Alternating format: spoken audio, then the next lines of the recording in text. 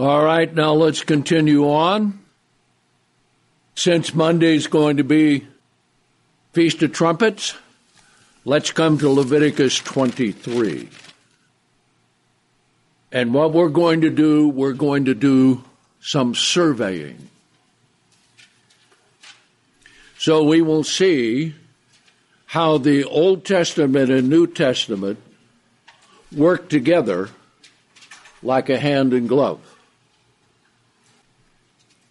Verse 1, the Lord spoke to Moses, saying, "Speak to the children of Israel and say to them, concerning the appointed feast of the Lord." Now you go back to Genesis 1:14, where God set the sun and moon in their positions for days and months and seasons and appointed feast. Okay? He did that on the fourth day. Some people want to know why he did it on the fourth day. Well, because everything he created after the fourth day, especially the birds and the things that he created in the water, they need to know where the sun is and where the moon is in how they live and function.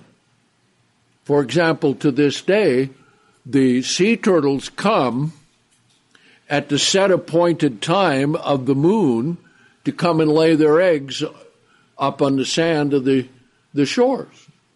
Okay? And they find their way by the placement of the sun or the moon. So that's why he did it on the fourth day, I think. Okay? Appointed feast of God. Now notice, which you shall proclaim to be holy convocation, even these are my appointed times.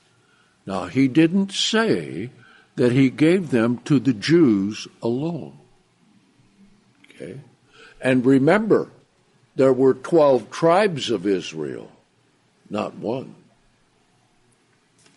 Notice the first one. 6 days shall work be done, but the seventh day is the Sabbath of rest, a holy convocation. You shall not do any work. It is the Sabbath to the Lord in all your dwellings. Now, you don't have to turn there, but we'll quote it. Mark 2, verse 27. Therefore, the Son of Man is also Lord of the Sabbath. Now, it's very interesting in the Greek because it is in the possessive tense, meaning he owns it. So, if Jesus owns the Sabbath, the question remains for the Protestants, why do they keep Sunday? Which then raises another question. Can a man change a commandment of God to suit his own desire? No. See? What happens when that occurs? All you have to do is look at the world today. Okay? Then he says, verse 4, these are the appointed feast of the Lord, holy convocations, which you shall proclaim in their seasons. Then it lists the Passover, Feast of Unleavened Bread, Day of Pentecost, Feast of Trumpets, Day of Atonement, Feast of Tabernacles, last great day, laid out all in Leviticus 23. Okay? Now, that's why I'm not going into detail in them, because we're going to do some comparisons here. Now, we've already covered it concerning the Sabbath. Okay? So let's come back here to Colossians, the second chapter, that we covered last week, but we'll just review it again this week, and see the structure of it, and then we will see, well, what about in the New Testament? See? Now, as we're turning back to Colossians again, this time the second chapter. Remember the incident when the rich man came to Jesus and said, "Oh, good master, what should I do to receive eternal life?" And Jesus said, "Why call me good? There's one good, and that's God." Now stop and think about that for a minute. Why did he say the only one who was good was God in heaven? Because in the flesh, the only begotten, through Mary, he inherited in his physical being the law of sin and death. What he had to have in order for him not to sin and to become the perfect sacrifice for the sins of the whole world. So therefore, he didn't mention the Sabbath day when talking to the young man. He said, "Keep the commandments." Well, everybody in Judah and Jerusalem kept the Sabbath in those days. No question about it.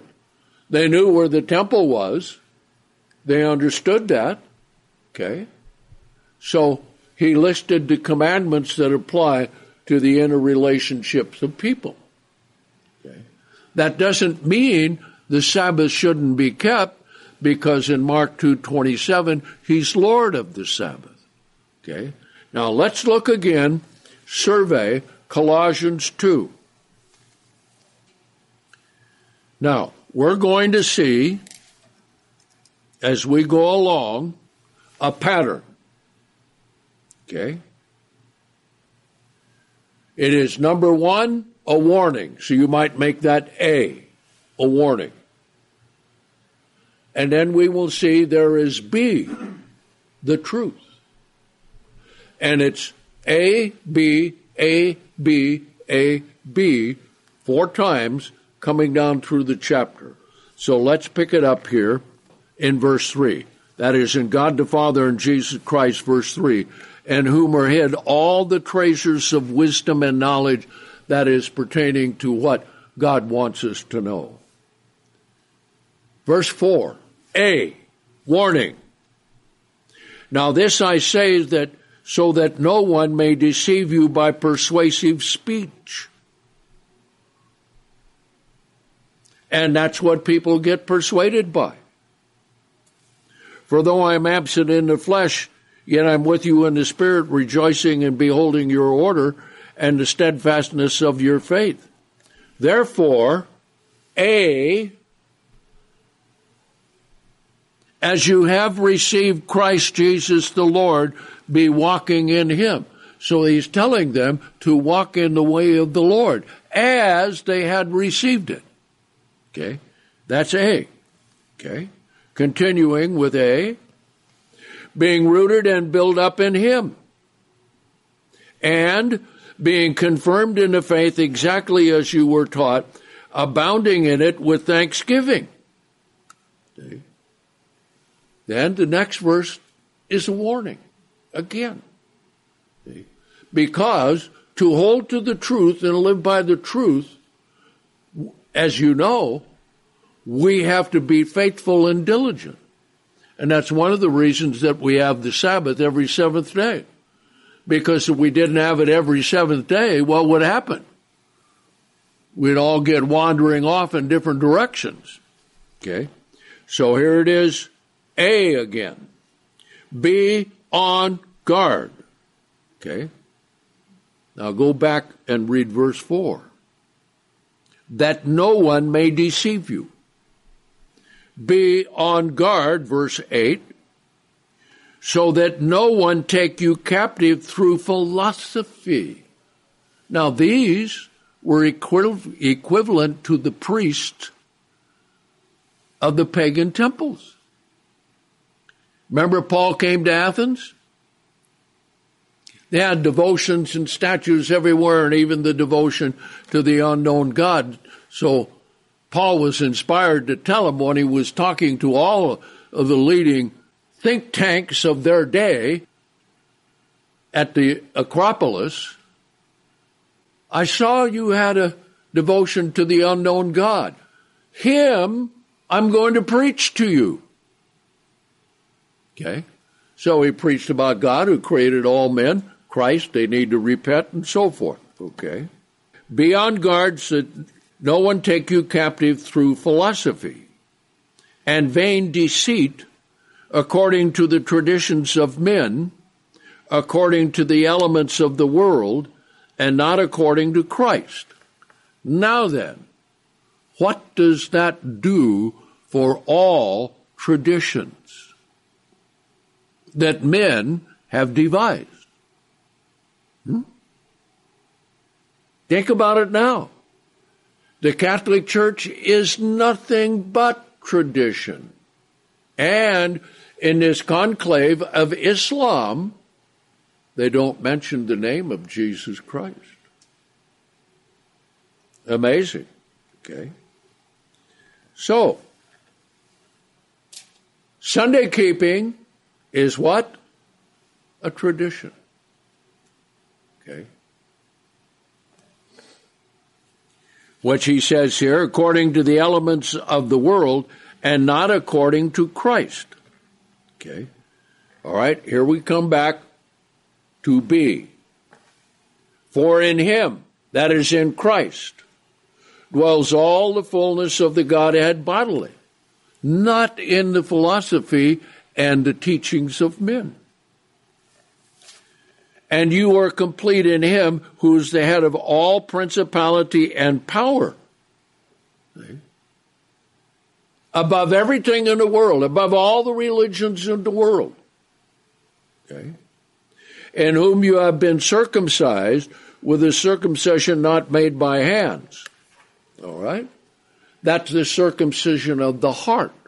That's getting rid of the carnal mindedness with receiving the Spirit of God. And the only way is through repentance and baptism and the receiving of the Holy Spirit of God. See? So think about that in relationship to the next time you see Franklin Graham on television say, pray this little prayer with me. See? That's not going to bring you to Christ, because there needs to be repentance. He said, forgive me my sins. Didn't say what sin is. Sin is a transgression of the law. See, that's in the New Testament. Okay? You have been circumcised with a circumcision not made by hands, in putting off the body of the sins of the flesh by the circumcision of Christ. Okay? How does that work? When you have the Spirit of God, you are always going to be on guard so that you don't go sinning. Okay? Now notice, our dedication to God, this ties in with Romans the 6th chapter. Having been buried with him in baptism, by which you have also been raised with him through the inner workings of God, who has raised him from the dead. Okay. For you, who were once dead in your sins and the uncircumcision of your flesh, he is made alive with him, having forgiven all of your trespasses. All of your sins, all of your trespasses, everything. And has blotted out the note of debt against us with the decrees of our sins. Now, that's the best translation of that. The Protestants believe that he nailed the commandments to the cross. But that's not what it says. What was nailed to the cross? Jesus Christ, right? What did he represent? He represented a sin offering for all of humanity, past, present, and future. Because he's the one who made us. He's the one who made Adam and Eve. And all of us have the genes and chromosomes which came from them. Okay? All right, now notice. Having blotted out the note of debt against us with the decrees of our sins, which was contrary to us. Now, are any of the laws of God contrary to us? Or are they not what we should be doing? All you have to do is look at the world today and see how they're violating all the commandments of God. And what is the world like today? Well, Jonathan Cahn has it right in that respect, the return of the gods. Okay? Decrees of our sins, which was contrary to us, he has taken it away, having nailed it to the cross. Okay? Now that's quite a thing. That's a good summary of everything that Jesus did right there. Okay? Now verse 15. After stripping the principalities and powers, he made a public spectacle of them and has triumphed over them in it. That means through the crucifixion, he has conquered all of the evil of all the things of Satan and the sins of the world. But he does not apply that sacrifice except to only those who truly repent and God calls. Okay? Because the ones that God called, it works like this in every one of our lives. Here you're going along, your life is all messed up, you don't know what anything there is about God, and what you know about God, you can't find anywhere that you're looking. And then God has mercy and reaches down and does something in your life, and it's kind of like turning on a light. Bing! Okay? And you begin to understand what God has said in His Word. Now then, let's ask a question. Were the Colossians in Christ? Yes. Have they had their sins forgiven through the baptism of Christ? Received the circumcision of the heart? Yes. Okay. What was their conduct? How was the rest of the community looking at them? Because Colossae was a pagan city. And so now they were doing things that formerly they saw the Jews doing. Because the only ones who kept the Sabbath and the holy days were the Jews wherever they were scattered with their synagogues. Okay? And where did Paul go first? To the synagogue. I imagine the different synagogue rulers dreaded to see Paul come and visit their synagogue. Because almost every place he went, it ended up being a riot. Either in the synagogue or out in the city. Okay? Why? Because he was going against Judaism, which said you can't even be in the same room with Gentiles. Okay? So in the synagogue, what did they have? They had the section for the men, section for the women, section for the proselytes who had to be circumcised in order to be there.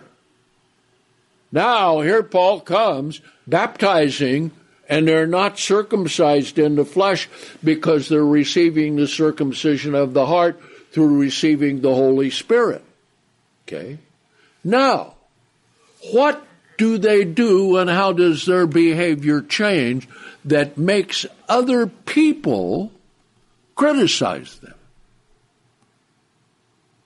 Okay? Happened like this with me.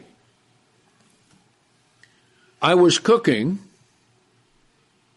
at this restaurant. It was Kibby's Drive-In. Okay? And I began to learn about everything. God was calling me. And I knew I had to keep the Sabbath. First thing I quit doing was eating my bacon and tomato sandwich every night before I went on shift, okay? And when I quit it, the first thing I noticed, I wasn't burping all night. See? So was God right? Don't eat the unclean things? Yes. Okay. So then I told the manager, now I need to have off from Friday night to Saturday night, sunset to sunset. And he looked at me and said, well, why do you want that? I said, because of my religion. And he looked at me and said, when did you become religious? See? And keeping the Sabbath was a difficult thing. So I said, all right, I'll look at the schedule. So he went back and looked at the schedule, and he came back and he said, can't do it. So I said, could I look at the schedule? So I went back there and I saw a way I could do it. Friday in the daytime, I could come, okay? That would be from 8 to 4, okay? And the chef would have Friday off. And he would love that because the chef had to prepare for the weekend. So I said, all right, if you can give the chef Friday off, I'll come in and work. And then, after sundown on Saturday, I'll come in for the graveyard shift and work from 1 till 8. So he accepted it because he didn't want to lose me. Okay. But the first thing he said was, when did you become religious? All right? Now, read verse 16 with that. Okay? Therefore, do not allow anyone to judge you. Anyone who? Not in the church. Anyone living around you. See? Because now you're doing things differently. You are not coming to the pagan temple. You're not coming to the synagogue. See? Do not allow anyone to judge you in eating or in drinking, because they had a lot of, let's get drunk and all that sort of thing. We have them today. Now notice, with regard to a festival. Now, how can anyone judge you about a festival you're keeping if you're not supposed to keep it? Okay. So, Protestants say, this does away with keeping them. This does away with the Sabbath. No, just the opposite.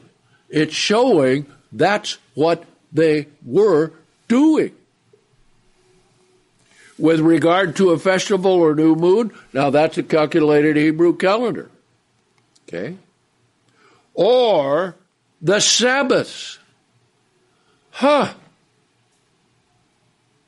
it doesn't say, don't be keeping these because those are for the Jews. It says, don't let anyone judge you in your keeping these. Why? Okay. Verse 17. Which are a foreshadow of the things that are coming, but the body of Christ, meaning let the body of Christ, those in the church, make judgments concerning the festivals and Sabbaths. Okay. All right. Now, isn't that interesting? How is prophecy understood? Got a big, thick book. God's plan for mankind revealed by his Sabbath and holy days. Tells what? The foreshadowing of all the things to come. Okay? And gives us understanding, especially in these days, of the book of Revelation. And the things that we read earlier of what's happening. All the pieces are being put in their proper positions for the final fulfillment, in preparation for the return of Christ. So that's what it's doing. Okay? Which are a foreshadow of the things that are coming, but the body of Christ. Now then again, do not allow anyone to defraud you of the prize in doing his will, in self-abasement and worship of angels, intruding into things he has not seen, vainly puffed up by his own carnal mind. See? That's what we have in the world, right? Where did we start? Isaiah 8:19, right? To the law and the testimony. Okay. Verse 19. And not holding fast to the head. All right? If you do the things of the world in place of doing the things of God, you are not beholding the head, who is Christ. Okay? Now notice. And not holding fast the head, from whom the whole body, being supplied and knit together by joints and bands, is increasing with the increase of God. Okay? So, this tells us not to do the things that the pagans do. All right? Now, let's look at some of the things. Let's come to 1 Corinthians, the 5th chapter. We know about the Sabbath. Paul taught on the Sabbath. They kept the Sabbath day. Okay. We also know this. When was Christ crucified? He was crucified on the 14th day of the first month, the Passover day. That is the Passover day. Okay. The Jews do it on the 15th because of several reasons. I won't go into it, but we have, Judaism, a revelation of Moses, or a religion of men, and we have scripturalism versus Judaism, which is an in-depth study in it. Okay, but let's read what Paul told the Corinthians, who were former pagans, and in a city that was as sexualized as anything we have in the modern world. And even in the church, sin got so bad within the church that they knew that a man was sleeping with his stepmother, and they didn't do anything about it. Okay? So God says here in verse 4, 1 Corinthians 5, in the name of our Lord Jesus Christ, when you are gathered together in my spirit together with the power of our Lord Jesus Christ, to deliver such a one to Satan for the destruction of the flesh, that the spirit may be saved in the day of the Lord Jesus Christ. In other words, he had to be put out. You can't have overt active sin like that, and everybody's talking and gossiping about it and saying, oh, well, that must not be too bad a thing with the grace of God. That's what they do today. Okay? How do you think that the church, the so-called Christian church, came to have the drag queen for celebration of their bingo games? And then they had special services for adults beginning at 8:30. I wonder what those were like. Okay. In a church called Christian. Obviously, they don't read the Bible. So he says, your glorying is not good. Don't you know that a little leaven leavens the whole lump? Now here we're going to learn a lesson. What is the Feast of Unleavened Bread all about? Okay. Verse 7. Therefore, purge out the old leaven. That's what God says. Right? Get all the leaven out of your house. I don't want to see it any place. And that's for the days of unleavened bread, the feast that we keep, and we see that they will keep. They kept. So that you may become a new lump. That's called conversion. Okay. And Christ, what did he say?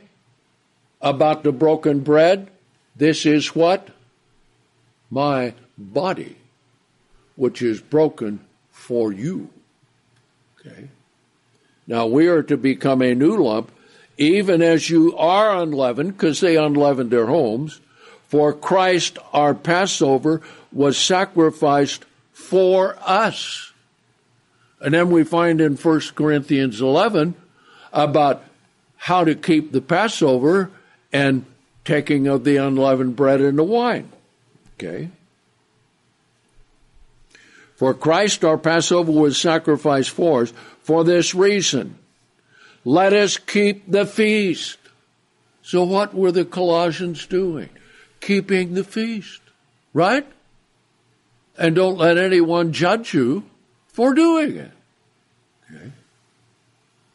Let us keep the feast, not with old leaven, nor with the leaven of malice and wickedness, but with the unleavened bread of sincerity and truth.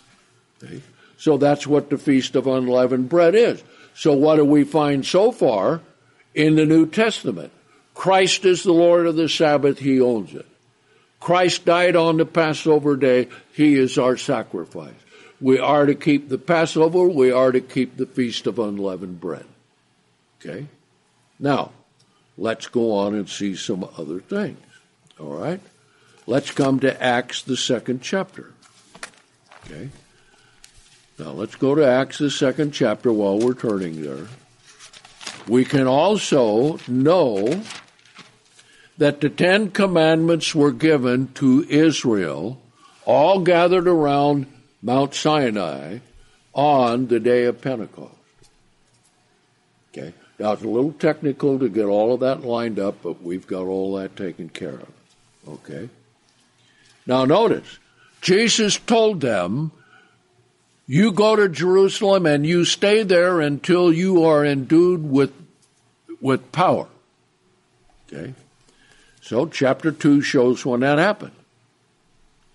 And when the day of Pentecost, that is the 50th day, now when we get to that, we'll explain how to do that. Now notice the next phrase, was being fulfilled. In other words, the Jews were there at the temple keeping it. Okay? And this is why it had to be at the temple that the Spirit of God was given. Because if it was given in Galilee, you think that it would have been accepted? You think they would have believed that was the hand of God? No. It had to be where God placed His name, that He gave His Spirit to those who repented on that day, the day of Pentecost, the same day that God gave the commandments to the children of Israel. Okay? So, suddenly there came from heaven a sound like the rushing of a powerful wind and filled the whole house where they were sitting, and appeared to them divided tongues as of fire, and sat upon them, and they were all filled with the Holy Spirit and began to speak with other languages as the Spirit gave them the words to proclaim. And this was to announce about Christ, His death, His crucifixion, and His resurrection to whom first? The Jews. Where? Right at the temple. So this was a powerful witness. Now, question, what if they weren't there on Pentecost?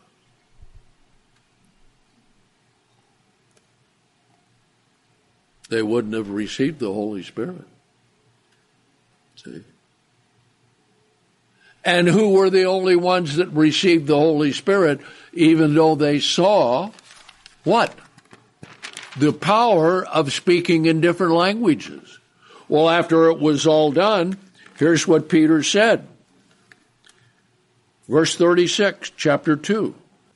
Therefore, let all the house of Israel know with full assurance, not a single doubt, that God has made the same Jesus whom you crucified, both Lord and Christ. Now remember, that's after the apostles were seeing him and with him for 40 days. So they knew. You talk about conviction, because not only did they see him, they heard him speak, they understood what he was telling them, and they had their minds opened up with the coming of the Holy Spirit on the day of Pentecost. Verse 37, and after hearing this, they were cut to the heart, and they said to Peter and the other apostles, men and brethren, what shall we do? See? So the thing is this, when people find themselves sinners, what should they do? Repent and be baptized. You don't hear that today. Jonathan Cahn doesn't say that. And he doesn't preach much about the Father. I've rarely heard him say very much about it. But he does somewhat. Okay? So I hope, let me just say this, I hope God deals with him and leads him to repentance. See? That would be a tremendous thing if he would. Okay? So Peter said to them, repent and be baptized, each one of you in the name of Jesus Christ, for the remission of sins, and you yourselves shall receive the gift of the Holy Spirit, for the promise is to you and your children and to all of those who are far off, as many as the Lord our God, notice, may call. So how many do you suppose were there at the temple? We don't know. They could hold a lot of people there, many thousands. But only 3,000 were called and baptized. Okay? So that's quite a thing, all right? Now let's look at some other scriptures concerning Pentecost, all right? So that we see that it was kept. Let's come here to Acts 20 and verse 16. Okay. Now here's Paul making a trip to Jerusalem. So let's see why he hurried off so he could get there. Acts 20 and verse 16. For Paul had decided to sail by Ephesus. He didn't want to go by and stop at Ephesus because he did not want to spend time in Asia, for he hastened in order to be in Jerusalem on the day of Pentecost, if possible. So, now we find in another place, so let's look at that he stayed, let's come to that here, 1 Corinthians 16 and verse 8. So this shows that the holy days of God were kept outside of Jerusalem. Okay? This is verse 7, 1 Corinthians 16. For at this time I will not stop to see you, but hope at some time in the future to stay with you, if the Lord permits. But I will remain in Ephesus until Pentecost. So in the first place, he went past it. In the next place, he stayed there in Ephesus and kept Pentecost. Okay? Now, we can do the same thing. We find the rest of the holy days in the New Testament are brought out in the book of Revelation. And we see the fulfillment there. So that's the key. This is where it all begins. And this is what God wants us to do. And to give us the understanding of what he is doing. Now think about that. Think about how many people there are in the world. And he says, many are called, but few are chosen. And so the few, that's what we have here. And the few we have on the live streaming. Okay? But God has called us to develop the character that he wants in us spiritually so that we can be kings and priests, as it says in Revelation 20, to rule and reign with Christ. And when we come to trumpets, we're going to see how the return of Christ is actually, as revealed in the book of Revelation, going to take place. And it's going to be an awesome thing indeed. So I just wanted to review and rehearse these things in Colossians, the 2nd chapter, and bring out some of the basic things concerning them so that we know and understand that it doesn't make any difference what anyone out, as we will say in the world, says about what we are doing, as long as we're doing the will of God and keeping his commandments and loving him and doing what is right. So, we won't have live streaming on the Feast of Trumpets because all of you will have it at different times wherever you're located. But next Sabbath, we'll have live streaming. So we'll end services for today. And thank you for tuning in.